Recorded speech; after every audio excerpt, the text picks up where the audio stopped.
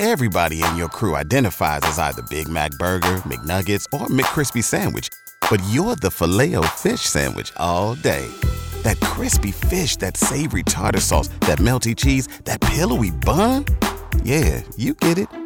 Every time. And if you love the Filet-O-Fish, right now you can catch two of the classics you love for just $6. Limited time only. Price and participation may vary. Cannot be combined with any other offer. Single item at regular price. Ba-da-ba-ba-ba. JR, how are you, sir? I'm great. How you doing, Mike? Good. Pleasure to have you on the program. Look, you got the voice of New Japan Pro Wrestling. You've got CBS Boxing now. Congratulations on that. Thank you. Thanks. What do you enjoy? New venture. Yeah, I mean, you're the guy now. You're the fight guy to go to. I don't understand how you've been available for this long. Well, I really kind of stayed off the radar. I've been writing a book. I've got a weekly podcast called The Ross Report on Podcast One, and I've been staying busy. I do these one-man shows, so I really never had the desire to get back into the wrestling business. But I really enjoy this product and how it's presented. I enjoy the fundamental soundness and the physicality of it, quite frankly, and not being a wrestling hyperbole machine here, but I like it. It's fun. And I like going to L.A. 8 times a year, and I like Mark Cuban's money. So transparency there, guys. I was just explaining before we had you on the air, there have been some great WWE commentators, Gorilla Monsoon, you had Jesse Ventura, but in that whole Attitude Era, the voices of Lawler and Ross together, that was the best team I thought ever assembled in a wrestling broadcast. Well, thank you. Much of that credit goes to Jerry because he's so damn talented. But we had a real good product to call. We had some great stars. That the way I've always looked at this thing, Mike, is that the wrestlers make the music and the announcers provide the lyrics. Yeah, it's really that way. It'll be the same way in boxing. If the boxers play great music and they're having some hellacious fights, we're going to be able to go with them on that journey and tell those stories. But, it starts with the music, and then the lyrics follow. So we had great stars. We had a real wide-open brand, a lot of competition in the locker room for who's going to be the top guy. Yeah. We had two guys, Rock, Stone Cold, and The Rock, that were neck and neck, and who wanted to be the guy. And so then you had a lot of other wrestlers that followed suit as well. So it was a good environment. I can tell you, I never thought I'd ever see anybody as big as Hogan. And then when I first went to my first Raw show that involved The Rock, when The Rock was hot, they wouldn't start. He wasn't even there, and they were chanting his name. I never saw anything so big in my life. And you're right, at the same time where you had Austin and Undertaker, I mean, those were the days. I'm a fan of boxing, and I like watching boxing movies. And if you go back to Cinderella Man and you watch them call some of those fights, it's one of the things I think boxing has lost over the years is that animated announcer, somebody who really gets you excited at the fight. It's also technical now, and it's not nearly as exciting as it used to be. I think you'll bring that excitement back. Well, I'll tell you something, Mike. I'm not a boxing expert. Right. I'm a big fan. I'm like you. I love the game. Some of my fondest memories as a child was spending time with my late father, and it was either a John Wayne movie, Oklahoma football, radio or television, the Sunday NFL, and the Friday night fights, sponsored by Gillette Super Blue Blade. Yeah. Yeah. Watched that religiously, man. Dad loved the boxing. And I remember, I sound like I'm Abe Lincoln or somebody, but I remember sitting around the radio listening to some of the early Muhammad Ali fights. And my dad proved to me what a great villain is. It's sure. Somebody that you would pay money to go see get their ass whipped. That's right. That's right. And Muhammad Ali was, in his day, and I shared a suite with him for 4 days one time down in New Orleans for a wrestling promotion. He told me that. He said, I realized early on that I could make more money being the villain and people paying to see me get beat up than I could being the flag-waving Olympian. Yeah. And so he figured that out, and it's kind of like this Conor McGregor is now with the UFC. Sure. He's a soundbite machine.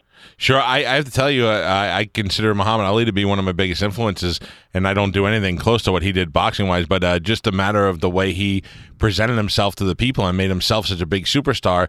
No matter how good his boxing is, it'll never compare to what he got, the accolades he gets for being such a great talker. We're talking to Jim Ross. Jim Ross, in addition to the boxing, which we're talking about, is also the play-by-play guy for New Japan Pro Wrestling. Now, I know that a lot of the guys from America either would start out there or would go back there at some point in their career. I guess there's great athletes over in Japan and a great payday. Yeah, they are great athletes. They train their athletes very Spartan-esque. They train them in a dojo. Yeah. And at times the guys got to make beds and clean up toilets and all this stuff. It's almost a casual form, and I maybe use that term loosely, a form of hazing. But they pay their dues in that dojo. So, but I think that the athletes are really proud. They're very happy of how they're being presented in a sports-like environment, much like old-school wrestling. When you heard Gordon Solie call a match in the 70s, you felt like you were watching a legitimate sporting event more often than not. Yes. And the only thing that broke your concentration if the characters were so over the top that they became unbelievable. So, but if you follow the script that Eddie Graham laid out and Gordon Solie called, then you forgot that it was showbiz wrestling, and you got lost in the story. And I think that's what we have the opportunity to do on Friday nights on Access. Who do you do it with? I'm working with Josh Barnett, who was the youngest UFC heavyweight champion ever. Yep. Still a top 10 fighter. He was a trained pro wrestler, wrestled for New Japan back in the day. He's had many, many tours of Japan, so he knows the culture. He knows hold manipulation. He knows psychology. And for an Okie, he can pronounce the names perfectly. I need a little help with that. The deal is we forget how simple broadcasting is, but it starts with the basic things of recognizing who you're calling, who are these people, and can I pronounce their name correctly? To me, it's a massive insult and very unprofessional if I can't pronounce the damn names correctly. It's like, come on. So I got all these big sheets of phonetic spelling, and I'm really working hard at that. So I don't think we screw up tomorrow night at all. We're talking to Jim Ross. You can watch New Japan Pro Wrestling. It's on Fridays on Access TV at 9:00. I think it's great. I think it's great that the more different wrestling you get on TV, the more you get to see what the sport has to offer. And a lot of these Japanese guys, I would assume, are not the biggest guys, kind of like they are here. So you're going to get a lot of high flyers and a lot of guys doing things that you haven't seen before. Yeah, very athletic, Mike. Very, very athletic. And you're right. A lot of the guys are, the mean height's probably in the 6 foot range. But there are some bigger guys. Their top guy right now is named Okada, and he's 28. He's 6'3". Really got a great look. And it kind of reminds me when I talked to him when I was there last year and met him. He's a little that natural charisma that he doesn't realize he's a handsome, charismatic guy. He's kind of understated, like The Rock was when I first met him and signed him. But he's got great charisma. So he's a little bit different than the average Japanese wrestler. Great shape. They're all in good shape. That's one thing they pride themselves on, being a conditioned. But he's a 6'3" guy, and we have this show on Friday night. We have Shinsuke Nakamura against Hiroki Goto. Now, those names might not mean anything to a lot of people, but if you watch the match, you'll see two of the most talented wrestlers in the world. And WWE thought enough of Nakamura after I did the show in January of 2015 and came back and sang his praises that they hired him. So he's now on the WWE team. And AJ Styles is on our show tomorrow night, and he's on the WWE already. So it's some good talent, and I love the presentation. Well, I'm looking forward to checking it out. We always, the internet brought us a little closer to it over the years, but you always saw bootleg tapes and things like that. So I'm looking forward to being able to watch it now at home. Access TV, Fridays at 9:00. Before we let you go, top 3 wrestlers of all time. Oh, wow. I would say Lou Thesz representing the 30s, 40s, and 50s. I would say, Ric Flair representing the next generation. And then I'd say Stone Cold Steve Austin, bringing it up to the current time, because nobody in wrestling sold more tickets, more merchandise, generated more revenue in the time that he was in WWE than Stone Cold Steve Austin. Lou Thesz broke in 1937 as a 17-year-old and dominated the business for four decades. Yeah. And then Ric Flair's career kind of speaks for itself. He was a lot better in the ring than he was at the altar, but he was a hell of an entertainer.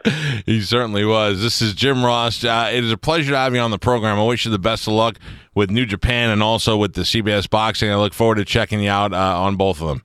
We need my boy Gerald McCoy from the University of Oklahoma to get some help, and I'm really pulling for the Bucks.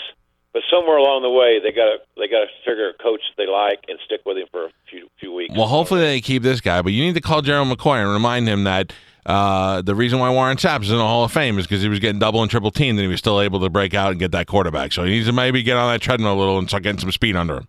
I got you. I'll pass that information along. Yeah, because I'll never say it to his face, so you do it. Thank you, I'll sir. text him. Go ahead. Do so. Okay, guys, thanks a lot. Great talking to you. There you go.